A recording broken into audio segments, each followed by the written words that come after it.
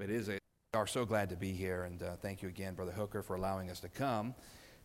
Probably one of my favorite preachers is Brother Bob Hooker, and I enjoyed him so much at college. And remember, as a student in college, when Brother Hooker walked out on the platform, we knew it was going to be a good chapel, and always encouraged us, encouraged me, and just his spirit, and just so many times. You know, as a Bible college student, you kind of wonder, can I make it another day, and Brother Hooker, you preached so many times and just really uplifted me and motivated me and helped me, really encouraged me and helped me in so many ways. Well, they told me, or they asked me about going on tour and said I'd be taking the big girls group. And so I got a little worried about that. I thought, well, how are we going to fit in that shuttle if it's a big girls group? But of course, it's not the size, but it's the number of them. We've got six or seven. I get confused sometimes. Six young ladies traveling, but they're a joy to be with. Of course, I may not say that 2 weeks from now, but they have been a joy these last couple of days. My wife will travel. My wife and I will travel 2 weeks, and then another preacher will take over. And then the end of the summer, my wife will get to go with another tour group to the Northeast. And so we're looking forward to that. 2 Timothy chapter number 2 in your Bibles, if you would please. 2 Timothy chapter 2.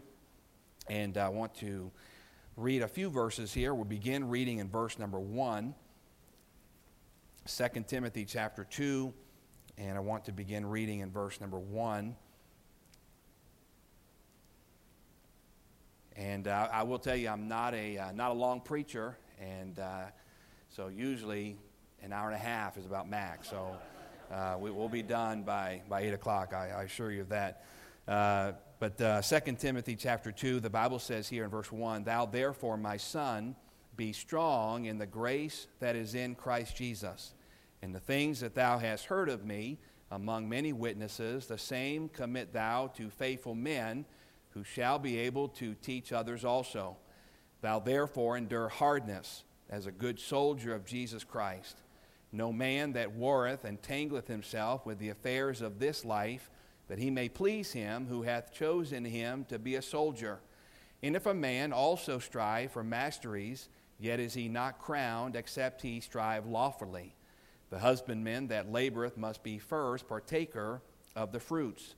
Consider what I say, and the Lord give thee understanding in all things." I want to pray, and then we'll get into the message tonight. Father, thank you for God's people. Thank you for a place to congregate and meet and talk about the things of the Lord. And Lord, we do pray that you would meet with us. I pray, Holy Spirit, that you would speak through me and help me as I deliver a message you've laid on my heart. I pray that you would bless your word as you promised you would. Thank you for this church. Thank you for what is going on here and the gospel that is being promoted and preached. Bless us tonight, we pray in Jesus' name. Amen. The more mature a person becomes, the more he realizes what is really important in life. Immature people are consumed with accumulating things, but after a while, all those things lose value.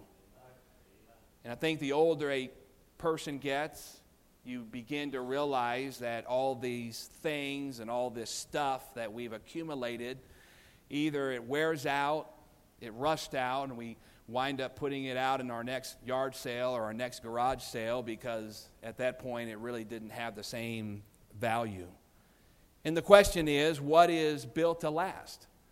And the truth is, nothing really in this life is built to last.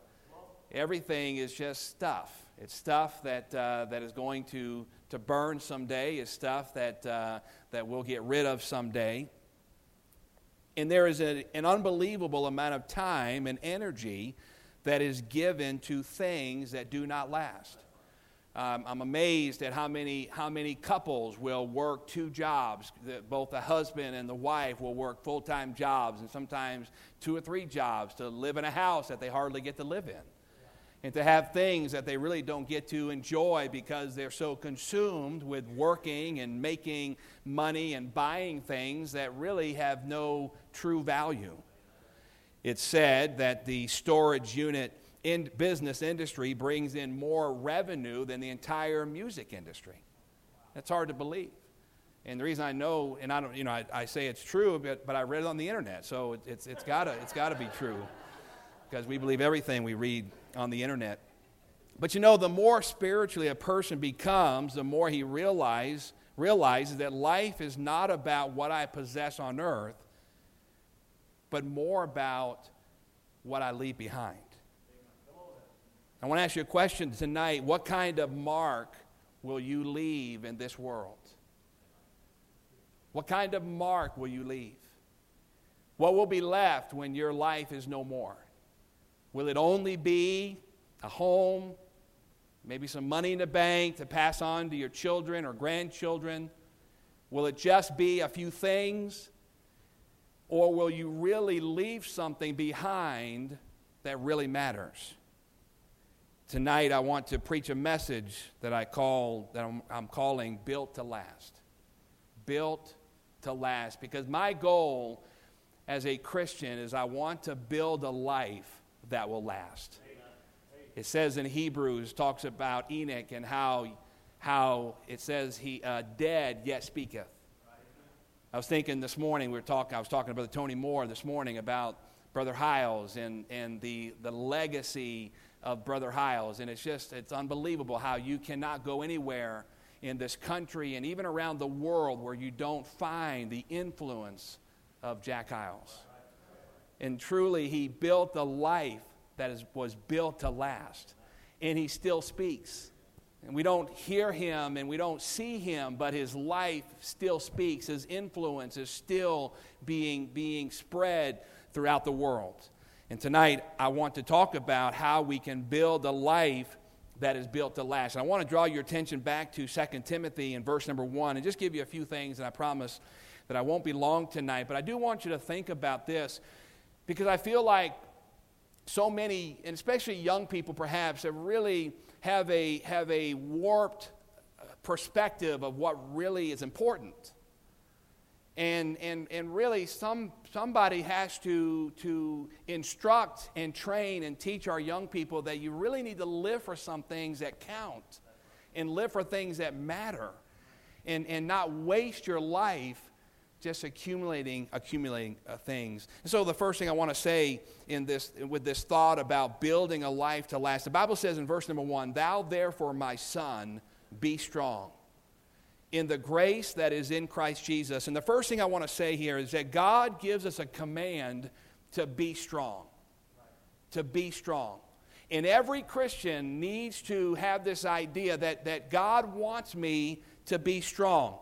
The word strong does not mean to try harder or to draw from your own strength by gritting your teeth or flexing your muscles. I remember as a teenager, I got a bench press and I wanted to lift some weights in the basement of my home, and I set up a little bench there, and I had some free weights, and I was going to be the next Mr. Atlas, and so I would just mess around and do some things. Well, I remember one time I was in my basement and I was lifting weights. I was on the bench, and I didn't have a spotter, and I was just down there by myself, and doing some reps, Well, I got to the point where that weight was a little bit too heavy. And I don't know how much weight I had on there, maybe 300 or 400 pounds. I can't remember now, but probably more like 50 pounds. I don't know. But I got to that point where I could not lift that bar off my chest.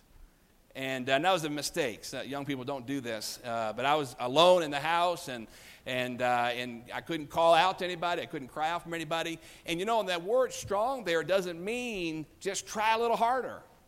Just grit your teeth and really put your all into it. That's not what that word means. And I remember being stuck down there, and fortunately I didn't put the caps on the end, the little locks. So I just slid off one side, and as soon as those fell off, of course, it flew over on the other side. And I'm here to live to tell about it. But the word strong in that verse means to be empowered. It means to be empowered. It's a strength that comes from outside of ourselves and is found in Jesus Christ. It is finding strength in God's resources. You know, tonight, God has everything that we need. God has everything that we need. Now think about this. What are your needs tonight? What is it in your life where you have a need? Let me tell you, God has what we need. God has it. God has the understanding that we need as we go through life. God has the wisdom we need. And boy, who doesn't need wisdom? Boy, who doesn't need wisdom as we face the challenges and the struggles and the decisions of our day and the decisions of our life? We all need wisdom, and God has it for us. Everything that we need, God has it. We need love. We need faith. We need patience. We need courage. We need power. We need God in our life. And God has everything that we need. Think about it like this. Our life is like a power drill. And you know, with that power drill, if it's not plugged in, it's useless. I mean, if you wanted to hang a picture on a wall and you took that power drill and wanted to screw something in the wall, well, you could pull that trigger all day long and really wouldn't get very much. You could try, turning and using like a screwdriver, but that'd be kind of foolish. Because really all you would need to do is just plug it in. And when you plug it in, it gives you all the power and all the strength that you need. And that's what God is. That's who God is. God is our strength. He's our resource. And the only thing that we need to do is plug into Him. But so many Christians are going through life like, I don't need God. I don't need His Word. I don't need His church. I don't need preaching. I don't need teaching. I can do this on my own. I can do this by myself. And I want to say, time out. Hey, hang on. We need God. We need the Lord in our life. And we need to plug into God. We every day of our life, we need to plug into God. And there needs to be an understanding that I need God in my life. God is so much better. He can do things so much better than I can. He's got so much wisdom and knowledge, and he's God. And we have access to God. But how often do we plug in? How often do we spend time reading and trying to understand His Word? How much time do we spend praying? The disciples said to Christ, they said, teach us to pray. It's interesting, they didn't say, teach us how to pray. They said, just teach us to pray. And sometimes I think we get bogged down with, well, I don't know how to pray, and I don't know all. God says, I just want you to pray. Just pray. Just talk to me. Just communicate with me. There's not a right or wrong way to pray.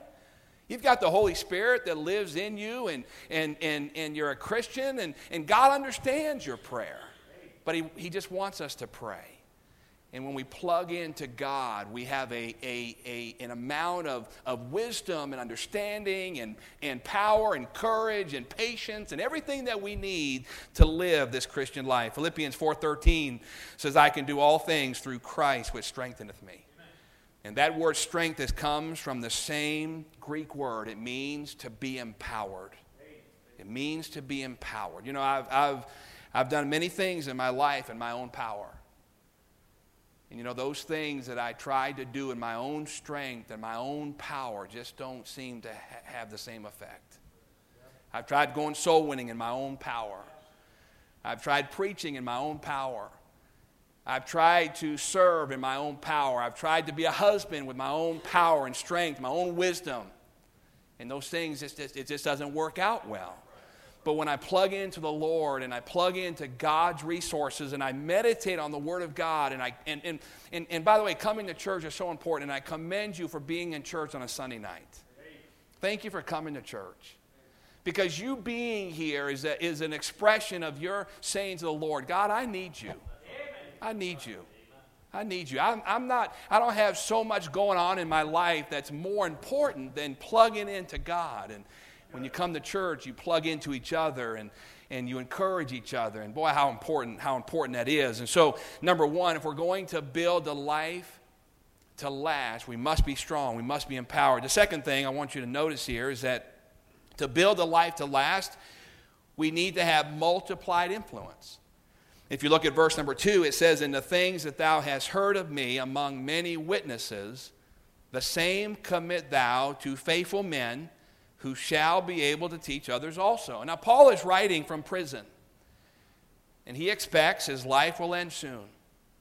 And his message is to Timothy, and the message is, Timothy, I want you to not only take what you've been given, I want you to apply everything you've learned from me, but more than that, I want you to pass it on.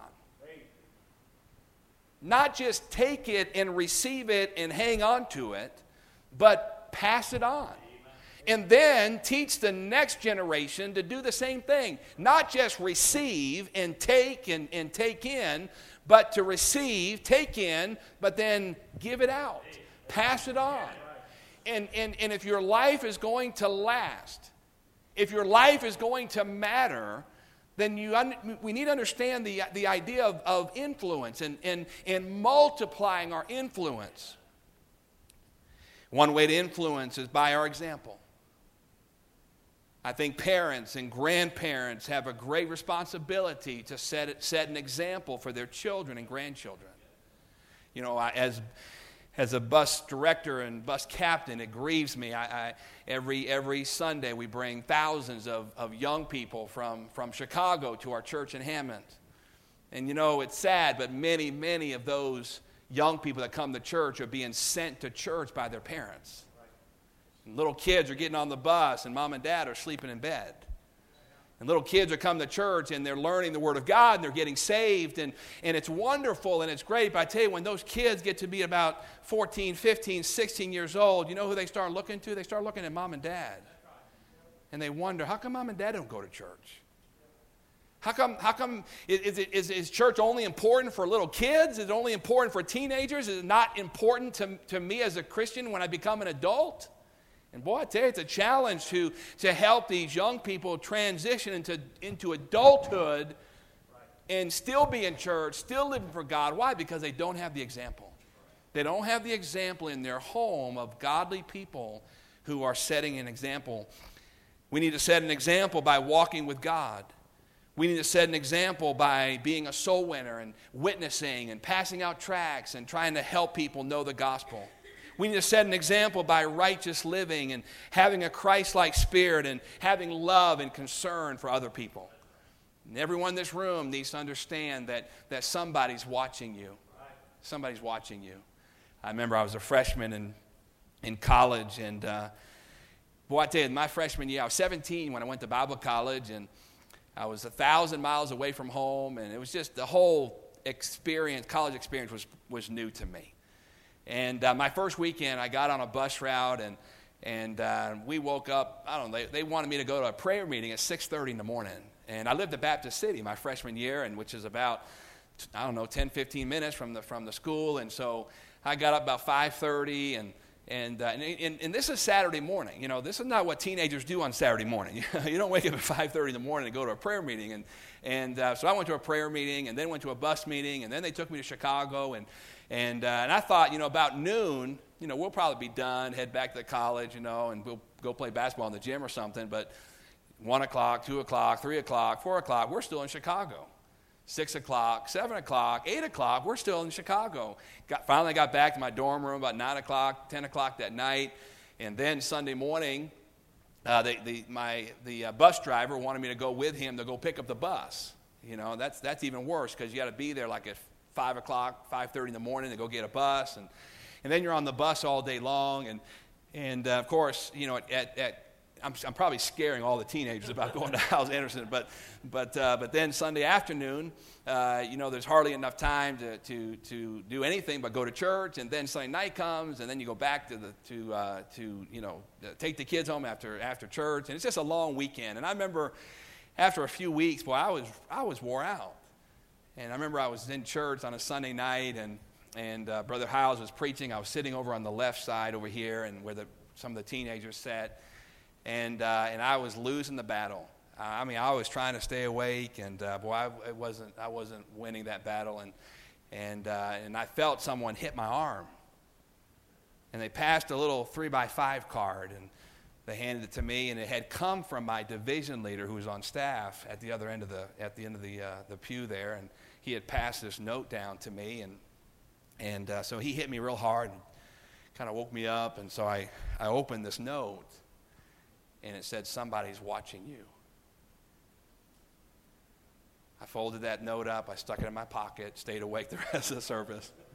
But I learned a powerful lesson that night because somebody was watching me. There were some teenagers that we had brought from Chicago, and we told them that, hey, you need to come to church tonight and listen and hear Brother Hiles preach. And I was one of the bus workers and wasn't setting a very good example. Somebody's watching you. Somebody's watching you. If you have children at home, they're watching you. You have neighbors who are watching you, co-workers who are watching you. They know you're a Christian. They know you go to church. Boy, how we need to set the right example. We need to set a right example and realize that we're living in a lost and dying world, and how this world needs some light. And they need to find some Christians who are willing to set an example of what real Christianity is about. I had a bus worker one time who every Sunday afternoon, as this little boy got off the bus, he would tell this little boy, he'd say, "Do right." I think his name was Jose, like every other kid in Chicago. His name was Jose, and he'd say, "Do right, Jose, do right." And every week, it was just a ritual, every Sunday, Jose would get off the bus, and he'd say, "Do right, Jose, do right." And I'll never forget that worker telling me, he said, one day, he said, I told Jose as he got off the bus, I said, "Do right." I said, "Do right, Jose." And Jose turned around and he said, "You too, brother so-and-so. You too, brother so-and-so." He said, I learned a powerful lesson that day. We tell the little kids, "Do right." We'll tell the teenagers, "Do right, teenagers." But what about mom and dad? What about the adults? What about me? What about you? And how we need to set an example. If you want to build a life that will last, then we need to set an example. Another way to have influence is investing in others. Investing always costs time and money. If you do any kind of investing, and if you're investing for your retirement or anything, it takes time and it takes money. And to invest in somebody's life takes time and it takes money. Winning souls is an investment. Winning souls is an investment. People you win to Christ, and by the way, we ought to pray always, God, lead me to people that need the Lord and give me opportunity to share the gospel, because that is an investment. And you may not see that person ever again until you go to heaven, and you'll realize it was an investment for eternal good. Discipling converts is an investment. Loving people is an investment. Writing letters and cards is an investment. Teaching Sunday school, I commend those of you who teach Sunday school and you prepare and you take the time to pray for your students, because that's an investment. Thank God for godly Sunday school teachers in my life. I'm so thankful that my parents took me to church as a child, and I can go back to so many teachers in my life and remember that there were critical times in my life, and Sunday school teachers came through, and they taught me the Word of God, and they made an investment in my life. Preaching is an investment. Giving and helping others is an investment. Driving a bus. I love seeing the buses out here in the parking lot, and driving a bus and working the bus route and being a bus worker and bringing people to church. That's an investment. It's an investment. Praying for others is an investment. And I want to ask you tonight, who are you investing in? Who are you investing in? Who is it that you're working with and trying to help grow and mentor and disciple and help them get to that next level? Because every Christian ought to be helping someone along the way. Most of us are here because somebody helped us along the way. And I'm thankful. I'm so grateful for the men in my life and the pastors in my life and youth leaders in my life and mentors in my life that helped me along the way. But at some point in my Christian life, I had to quit only being led. I needed to turn back and start leading somebody. And every Christian needs to invest in somebody else. Is it easy? Never easy. It's hard work. It takes time and it takes money. But the investment is for eternity. The third thing I want to say is if we're going to build a life that will last, in verse number 3 it says, "Thou therefore endure hardness as a good soldier of Jesus Christ." And the command here is to endure hardness. We must be willing to pay the price. You know, anything that's worth having comes with a price. And as you look at your life and you evaluate what is most important to you, if it's a good marriage, if it's good children, if it's being successful, whatever it is, you understand that there's a price to be paid. He uses 3 examples in the passage about a soldier who endures hardship. The example of an athlete who requires discipline and self-control. A farmer who's a hard worker, spends long days.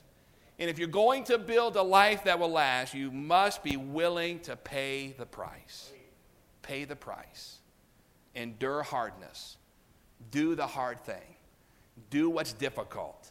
Understanding that it's not just for this life, but it's for eternity. You know, the Bible tells us that we ought to store for heaven. We ought to store, and there's got to be a reason for that. There's got to be a reason why God would tell us to lay up treasures in heaven. And it's not the house we live in. It's not the car we drive. None of that's going with us. It's all going to get left behind. But it's the souls we win. It's the life we influence. But we must be willing to pay the price. Because it's not easy. There's many challenges, and the devil fights, and there's temptation, and we must overcome and be willing to pay the price. And then I want to end with this. If we're going to build a life that will last, then we must decide that we will never give up.